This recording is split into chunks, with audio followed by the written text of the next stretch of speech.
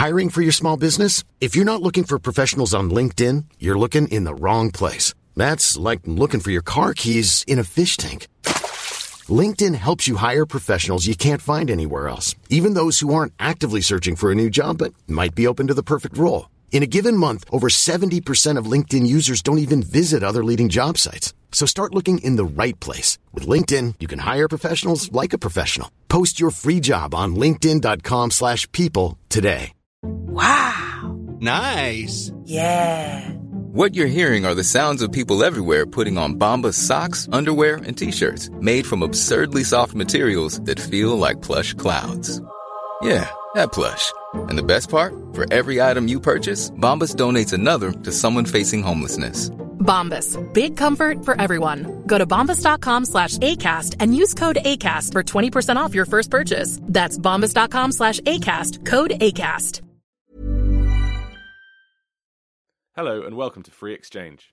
I'm Oliver Wiseman, host of Free Exchange and editor of CapX. On Monday, Philip Hammond stood up in the House of Commons and declared that austerity was coming to an end. But beyond a massive amount of money for the NHS that we already knew about, the budget was fairly light on big announcements. That said, it would be a mistake to dismiss this year's main fiscal event as unimportant. What it lacked in major new proposals, it more than made up for in political significance, with a Conservative Chancellor effectively giving up on balancing the books. To make sense of Fiscal Phil's pronouncements, I sat down with three eagle-eyed Westminster watchers and CapX contributors. So I'm here with James Hayward, Senior Researcher at the CPS. Hello, James. Hi, Ollie. Madeline Grant, Editorial Manager at the IEA, is that right? Mm-hmm. And Scott Korf, Chief Economist at the Social Market Foundation. Hi there. So to kick things off, I'm going to ask a very simple question to all of you, starting with Scott. Is austerity over? Well, in terms of where spending is now on the latest forecast compared with where they were before, austerity is over. The Chancellor's committed to spending a lot more money. All of the extra gains he's got from the tax revenues coming in a lot better than expected are going into more spending on the NHS, more or less. So, in that sense, austerity is over. The Chancellor sort of abandoned his plans to balance the books. He is spending a lot more money, and he's also had some room in the budget to have some sort of tax giveaways with the increase in personal allowances, both to 12,500 and also the higher rate threshold of rising to 50,000.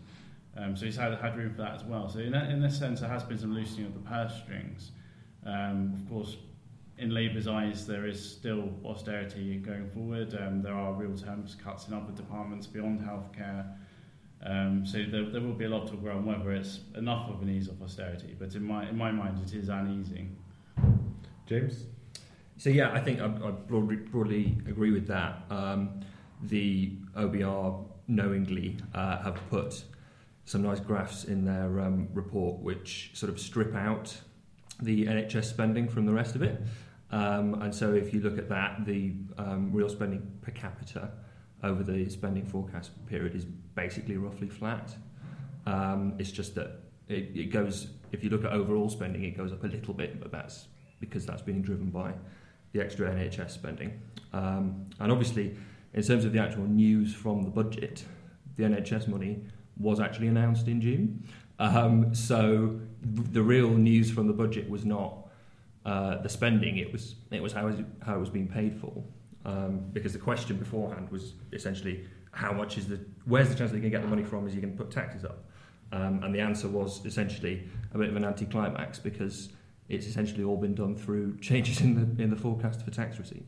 And we've learned that if he does have a decision to make between raising taxes, not spending more, or abandoning his targets, it's the third one he's gone for, in the sense that he's decided we won't be balancing the books quite when we thought. Madeline, is that? Yes, he very much announced a departure from austerity, and the speech was predominantly announcing new forms of spending, including most obviously the big extra 20.5 billion annual increase for the NHS. And yes, I think the point that James made about once you take away the NHS spending is a very interesting and important one. The IFS actually had some stats out, I think yesterday, suggesting that with this real terms increase, come 2022, 2023, the health service will account for something like 40% of public service spending. So we're going to be living in a state that increasingly resembles a kind of giant health service with a few other functions attached to it. So that does represent a departure, and certainly not the kind of reform of the NHS that many increasingly across the political spectrum are calling for. And I guess within the Chancellor's speech there was a great deal of policy announcements that involved spending and very little detail about how any of that would be paid for. Do you guys think there's a risk that the Chancellor, having announced, well, he didn't announce any austerity, did he? The Prime Minister did, but having sort of stuck to that, James, as you mentioned, outside of healthcare, austerity is arguably alive and kicking. So is there a problem politically, do you think, in that people would have, if anyone's paying attention to these budgets, people will have heard that austerity is over, but there's still plenty of benefits cuts that are working their way through the system, even with the universal credit money. So, and the people in charge of public services that were complaining to voters at the last election that the schools don't have enough money and so on. That reality will still exist on the ground, and so the Conservatives will be sort of in no man's land. Well, I think the Conservatives are in a tricky place for many of the reasons you just mentioned. Is there will be people saying austerity hasn't ended in these areas beyond healthcare, and I think the other issue here is the Chancellor's forecast could very quickly unravel. He's got this extra money to play with at the moment. The tax receipts are coming in stronger than he initially expected. But there could be another recession in the UK. Statistically, you would expect some kind of economic downturn over the next 5 years. So his forecast could very rapidly unravel. And of course, a lot will depend on what happens with the Brexit negotiations, what kind of outcome we get following that. So he might find himself in a position where he doesn't have as much money to play with. He might have to raise taxes. He might have to rein in spending a bit more. So I think there's a lot of fragility in these figures. Yeah, and I think the one thing to note is that if there's one person who is very aware of that, is Philip Hammond, and he's as far as I can gather, if it had been up to him, he probably would have liked to have pocketed a bit more of the extra headroom that he was given by the OBR to essentially give himself a bigger, what he would see as a sort of Brexit war chest.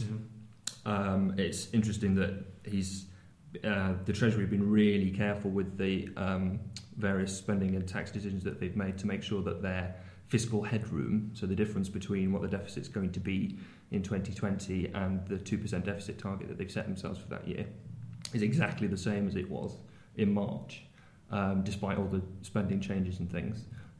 So that's the Chancellor saying, yes, I'm using some of this money to ease up, but I'm still keeping myself a little bit of space because I think Philip Hammond's very aware that there's still a lot of uncertainty ahead, and we don't know what's going to happen with Brexit. And of course, there's also the very simple matter of the economic cycle as well. We don't know where we really are in that at the moment, and it's possible that we could see a bit of a downturn in the coming years, in which case all of the forecasts go out of the window. Yeah, the OBR figures that are released as part of the budget are pretty tepid. They're the forecast for growth in the next 5 years are sort of 1.4, 1.6, that's kind of the range. But that assumes basically we get, I think do they describe it as the median outcome in Brexit, which I think pretty much actually means what the government wants. It means a deal with the EU. It assumes that. It assumes no downturn. So, even if everything goes relatively well, growth isn't looking great. And of course, things could go south very quickly. So in that sense, are you all sort of frustrated that there wasn't a bigger growth agenda in the budget? I mean, he mentioned those figures and then kind of moved on to other things. Well, can I just quickly come back on the point about austerity? Yeah. I think what's interesting about austerity is that I feel like in some ways the Conservatives suffered all of the bad PR of austerity, but by attacking particular departments particularly hard, but leaving other areas of public spending completely untouched, meant that there wasn't actually true austerity in the meaningful sense, but that some particular groups felt the burden particularly harshly. So essentially they got all of the bad bits of austerity, i.e. the unpopularity and so on, and none of the fiscal benefits. And now I think there's a danger that it... Sorry, just on that point, do you then think they should have, there was too much ring fencing, there was too much... Absolutely. I think there were particular privileged groups in society like pensioners who were... Basically, there was a policy of pretty much outright favouritism shown to those groups if you're young on benefits and you felt the cuts. And to pretend it was anything other than opportunistic vote mongering is a flat out lie. And it means that some people felt austerity particularly harshly, and others didn't feel it at all, really. But that overall, basically they did not get. They got the PR negatives of austerity without the sort of economic benefits. And I think there's also a danger that now in going back on austerity, that it paves the way for a kind of public spending arms race that they can never win against Labour. Just on that point, I think clearly Philip Hammond is aware of that, because in the budget it was interesting the way he couched austerity. He basically tried to offer a conservative version of ending austerity, didn't he? And clearly one of the big dividing lines he's trying to establish is they'll raise your taxes, we won't raise your taxes. And for us, ending austerity also means kind of building a dynamic economy and so on, in a way that, whereas Corbyn and McDonnell in this caricature are just take your money, spend it on stuff, people. Though I think on the tax point, part of the Conservatives' problem is at the moment is they're kicking quite a lot of the difficult decisions down the road, particularly on, I think, social care.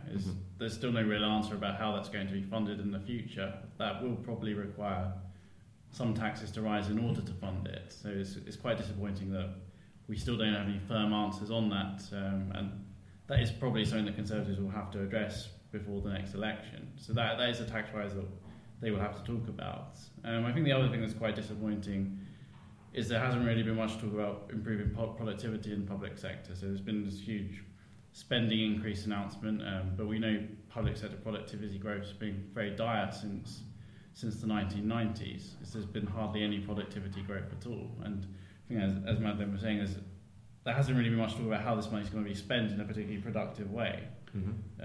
Whereas there should be lots of interesting things to say around how we can use new technologies to make public sector much more productive, how we can get these efficiency gains. And that's something I think the Conservatives should be talking about more, particularly if they want to keep taxes contained. Yeah, health is obviously a big area where that's, because it's such a huge chunk of public spending. Yeah, and the government is always noticeably keen to make sure whenever it talks about this that the money is supposedly contingent on the NHS coming up with a firm plan to increase efficiency and productivity, although obviously in reality, the political environment means that they're not going to actually withhold the money. And unfortunately, that's exactly what's happened when the last chunk of money was committed. I think, to be fair to the government, and sort of bringing this round to your question from before, Ollie, about should we be disappointed that there's not more of a pro-business, pro-growth drive coming out of the budget? The budget wasn't ever intended by the government to be particularly big, because they've got the massive spending review coming. But my understanding is essentially that the Treasury's already, for a while now, been working on what it's going to be doing in the 2019 spending review. They were pretty much happy if this budget went by with them getting a couple of nice headlines in the newspapers and sort of setting the political agenda for a couple of weeks, and not having any slip-ups, sort of omnishambles style. But in terms of the kind of big, if there's any kind of big post-Brexit vision that is going to come out, I suspect that we have to wait until the spending review next year. Yeah, certainly most of the big announcements felt like sticking plasters, didn't they? And the biggest of the sticking plasters, maybe you could argue the NHS money was that too, but the most sort of politically explosive thing that they tried to deal with, I would argue, is universal credit, which did get a fair whack more money. I think not as much as some people would have wanted, but what does everyone think about specifically that issue, that spending pledge, and whether that's kind of enough to salvage the policy, if that's not putting it in too negative a way? I don't claim to understand the entirety of the workings of universal credit, then I think no one really does, including the government. So I think that it's a great idea, but it didn't have the money it needed to function, and I hope that it's enough. I honestly couldn't answer that question of whether it will be enough, but I think I'm glad that they are sticking to the principles behind universal credit, which I think were very noble. Yeah, I'd probably echo that view as well. I think it's interesting if you actually look at the some of the stuff that the OBR have said in their report, that when you factor in this new change, I think the forecast spending for the universal credit system is now expected to be slightly higher than it would have been under the legacy system. Yep. So essentially, that's sort of reversed what had happened as a result of the changes that Osborne introduced in the 2015 summer budget. And I think the Resolution Foundation report this morning sort of estimated that that now about 75% of those cuts from 2015 have been reversed. Obviously, some of that's offset by things like the benefits freeze. But in terms of the actual universal credit system itself, it's certainly very positive that the government is aware of the fact that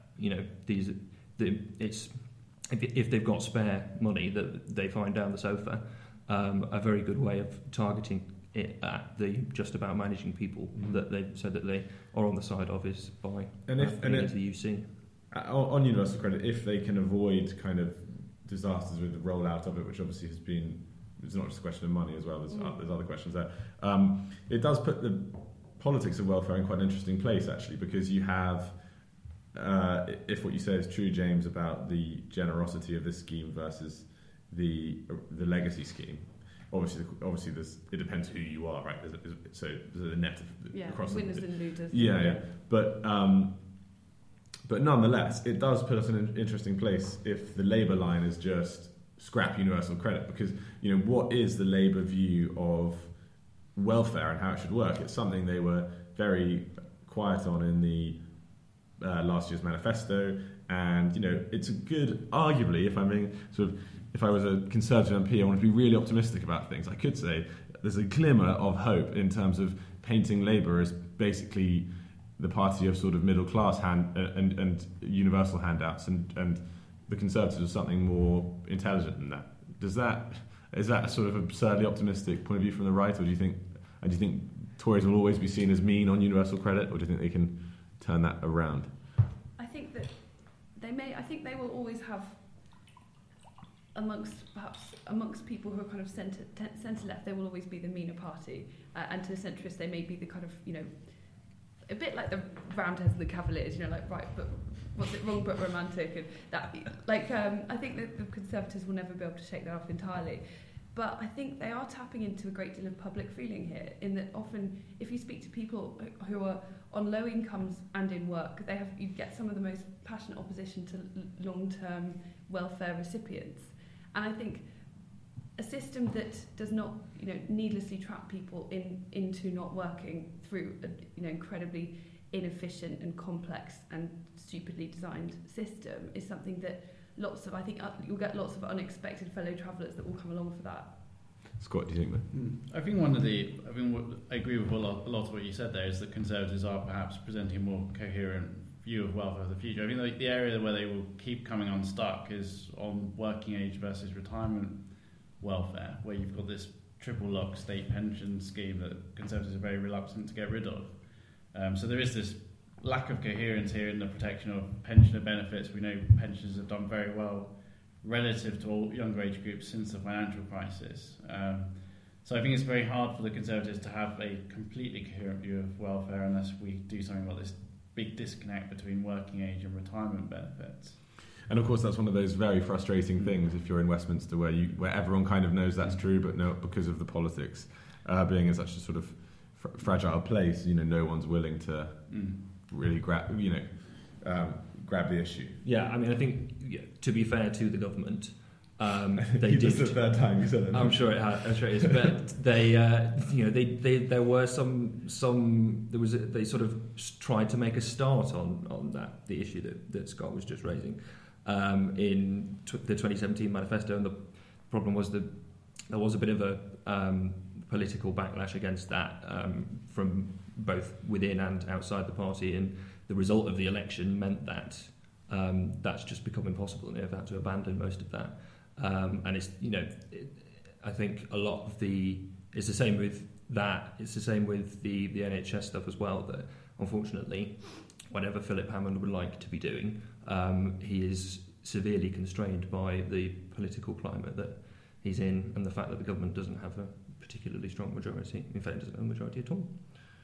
Yeah, I think any government that proposed any kind of fundamental reform of the NHS in this environment would have to have one hell of a mandate and one hell of a persuasive team of people ready to argue that point. And to be fair to the government, they're doing the best they can, but I don't think they are the kind of radical reformers, nor do they have the they don't have a majority in Parliament. They don't have the kind of mandate that would be needed to bring through a big change like this. And it's politically toxic. Even people who vote Conservative are still very wary of kind of changing anything fundamental about the NHS.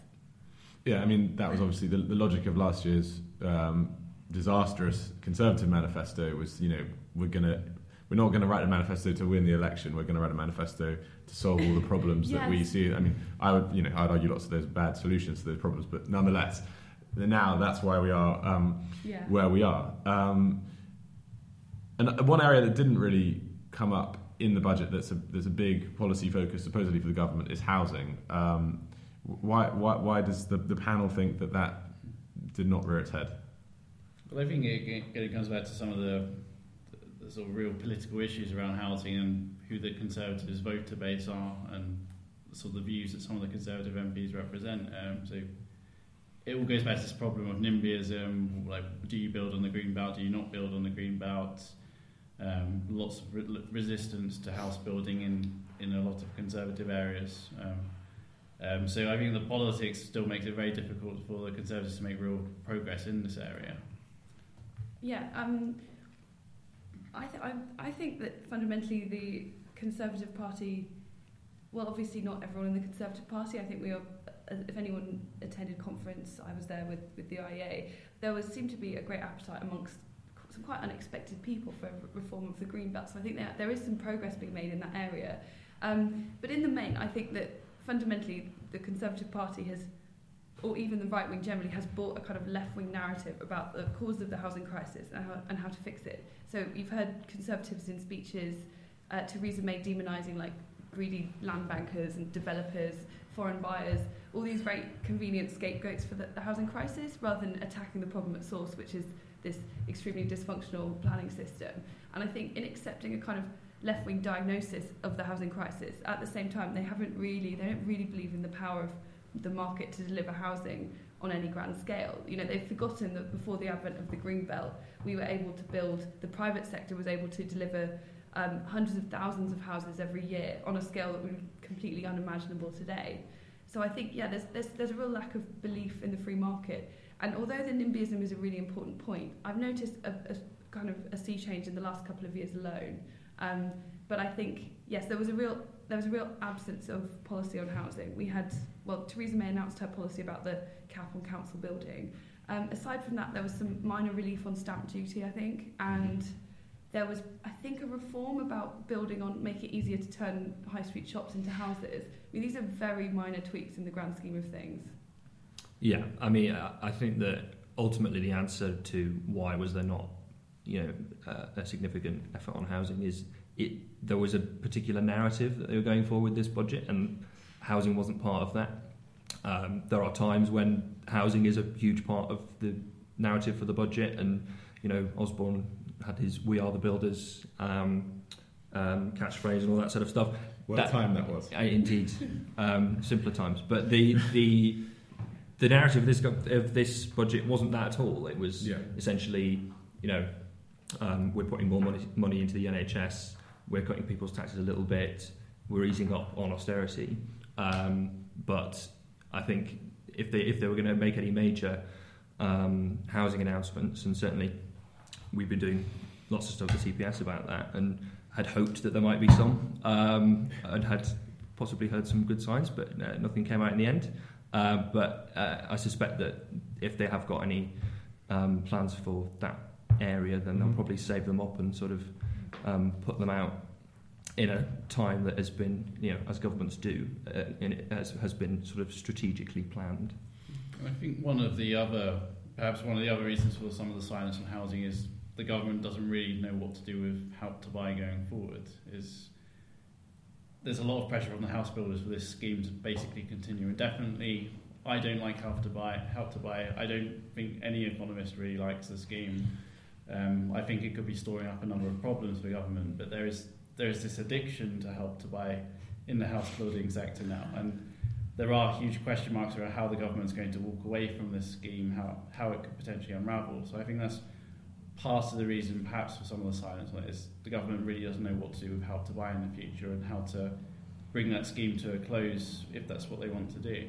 And the economic, just to spell it out for listeners, the economic case against Help to Buy is that it inflates prices without, and that most of the extra value gets captured by the builders, basically. And that's fairly uncontroversial economically, is that? Yeah, I mean, you can't stimulate demand without stimulating supply at the same time and not end up with scarcity.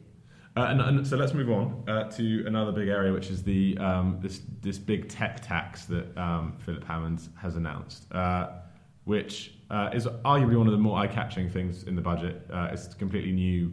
Well, it's not a new idea in the sense that it's been kicking around for a while, but it's something that would be very, very new if it were introduced. How does everyone feel about? Does anyone want to explain how this Hammond proposes this tax to work? Is anyone in a position to do that? I'll give it a go. Okay, go on then, Madeline. Okay, so it's not a tax on customers; it's a tax on businesses, and we know that those costs will never ever be passed on to consumers. I can hear a sarcastic tone in your voice. No, I think it's called the digital sales tax, and I think it's a tax of 2% of turnover rather than profit, I believe, of large. They want to isolate particularly large tech giant firms like Amazon rather than small online retailers. And this is basically something that Philip Hammond's announcing, essentially in case the international equivalent, which everyone hopefully will sign up to, kind of doesn't work out. He's sort of saying, we're not going to wait for the rest of you, we're going to do it on our own anyway. And this is pure politics, isn't it? In that sense?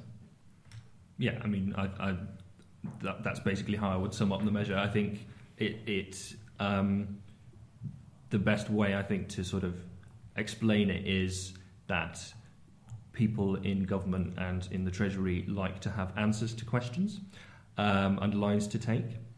And this is the answer to the question, what is the government doing to make sure that big international tech companies like Google and Amazon are paying their fair share towards public services? The amounts that are being raised from it are really quite trivial. You're looking at sort of a couple of 100 million. So I think ultimately this is really a political move, and it's so that when they're asked the question in interviews or in the House of Commons, when they're preparing for oral questions and all that sort of stuff, this is the go-to answer. Unfortunately, I think but the funny thing is, it's also quite a sort of revolutionary thing in terms of how British tax works, because they're taxing turnover, which is a new thing, really, isn't it? I mean, it's not something we do. Is that something we should be worried about, or is that fine? I mean, is that just the reality of? I think we should be concerned because the history of taxation shows us that measures that are often meant to target one particular group or meant to be temporary end up targeting everyone and being permanent. There's always that danger. Yes, I do think that the move to taxing turnover is something to watch.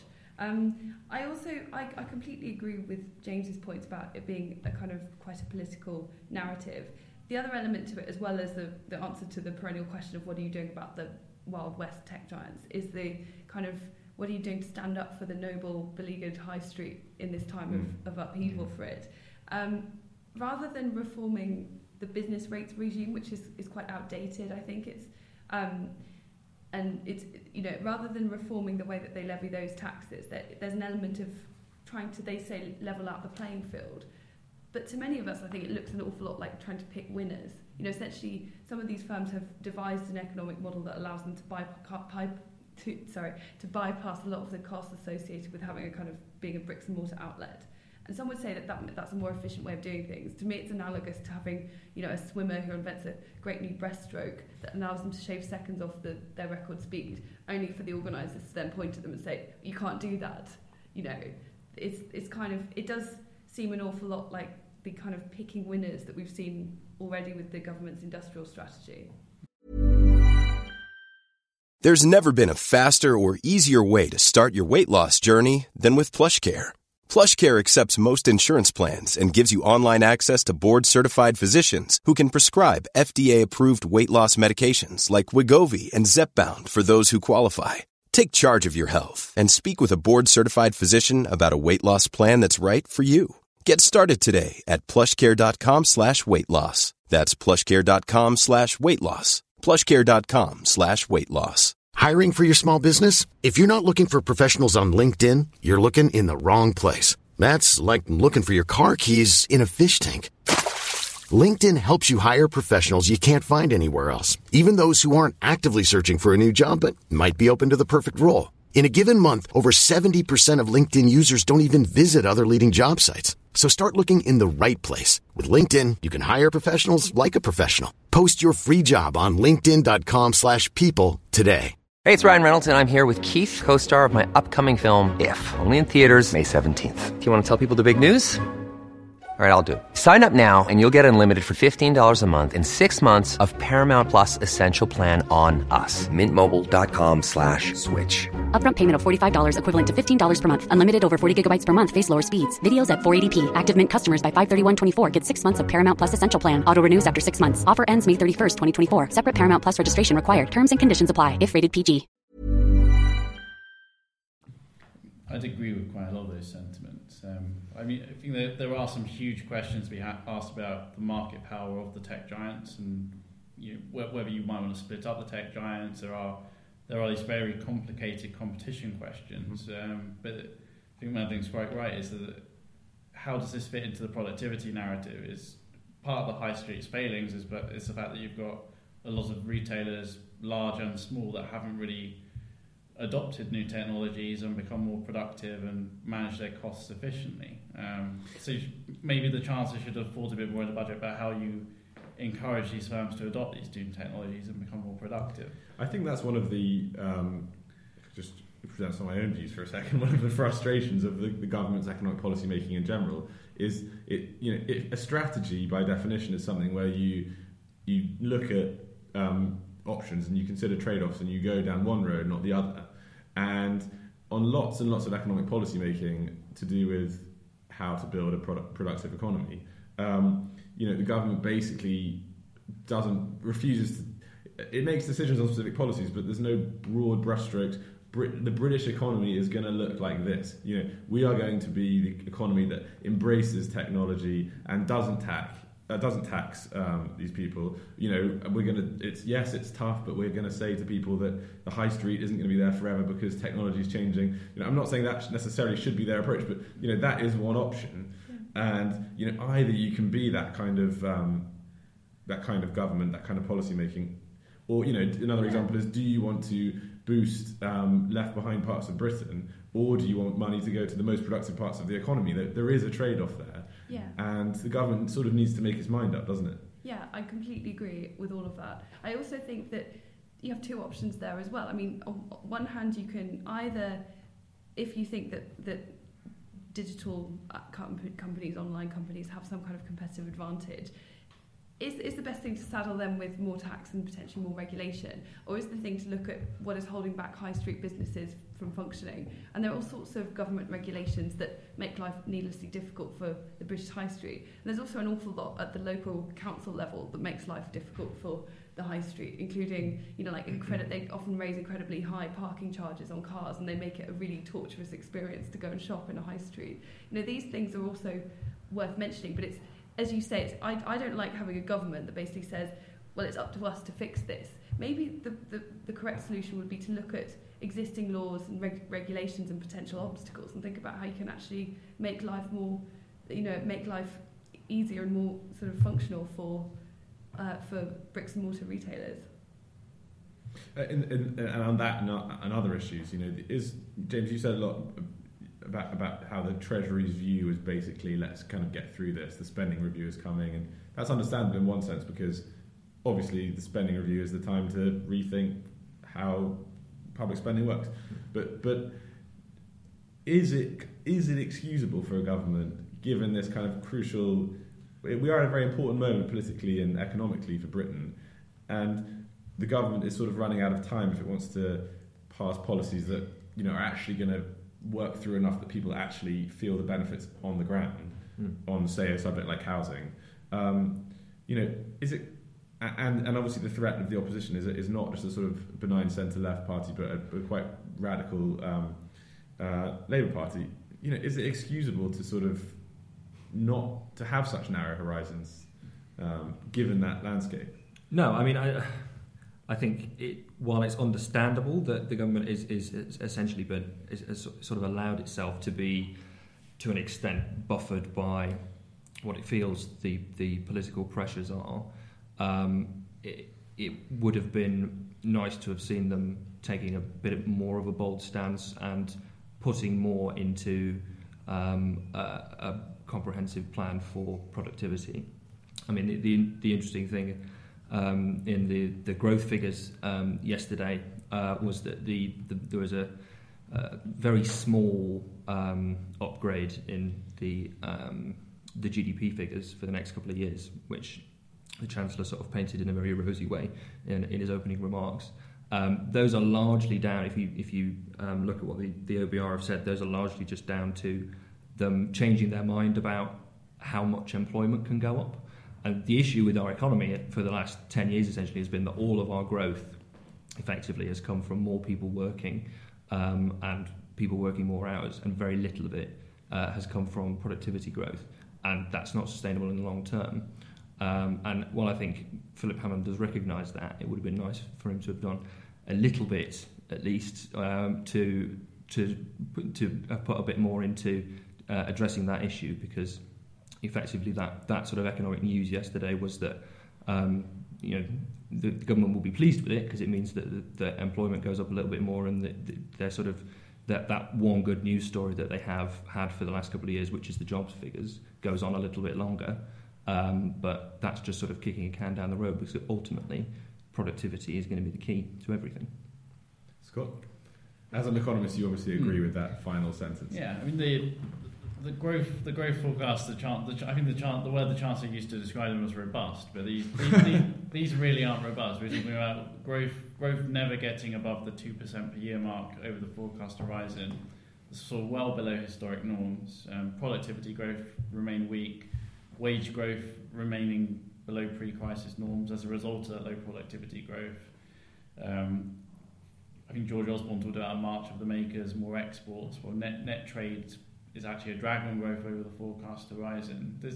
There's not actually that much good news in the forecast beyond jobs. And in that sense, it is very disappointing. There is this lack of a strong growth narrative, a strong productivity narrative, and I think a real failure to grapple some of the really meaty issues of our time, such as reforming the education system, better adult education, more retraining for older people. There is talk about this national retraining scheme, but there's much more that could be done beyond that. So I think we're really failing to grapple some really huge issues at the moment. Do you think one of the reasons the Chancellor wasn't so keen to discuss growth and be the kind of we are the growth party is because then you become sort of too much of a hostage to fortune in terms of if something really terrible does happen next year, then then politically, well, you said you were the growth party and you aren't. I think that is part of it. As I said earlier, I think statistically there might well be a downturn over the next few years. Economists are terrible at predicting when a downturn will occur, but it's 10 years on since the financial crisis. As far as these cycles go, it's quite likely there will be a downturn before the next election, and that will have huge political and economic implications for the Conservatives. I agree. I think that given, as you say, we are something of a hostage to fortune, I think it was perhaps a mistake to prematurely call for an end to austerity, and I think not to have something in reserves for I mean, essentially, what I haven't seen, we've yet to be given the full spending review, but it does look rather like there was a kind of unexpected windfall, which has already been spent and already been committed. I think retaining some of that for, you know, not that I'm advocating Keynesianism, but, you know, for potential. Yeah. Advocating Keynesianism. No, that did not just happen. But yes, to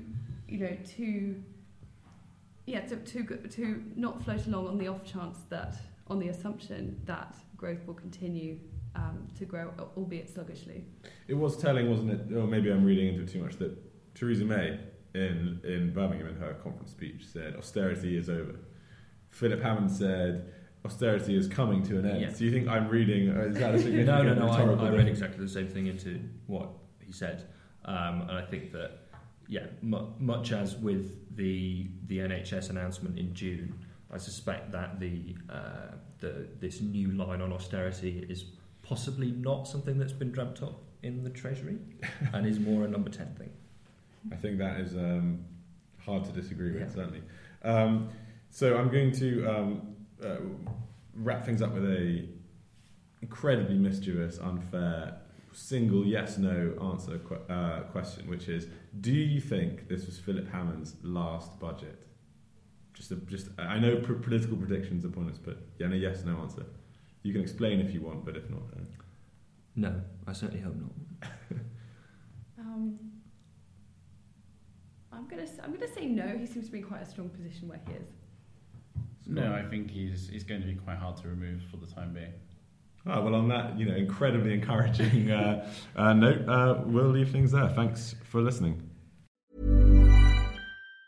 Planning for your next trip? Elevate your travel style with Quince. Quince has all the jet-setting essentials you'll want for your next getaway, like European linen, premium luggage options, buttery soft Italian leather bags, and so much more. And it's all priced at 50 to 80% less than similar brands. Plus, Quince only works with factories that use safe and ethical manufacturing practices. Pack your bags with high-quality essentials you'll be wearing for vacations to come with Quince. Go to quince.com/trip for free shipping and 365-day returns.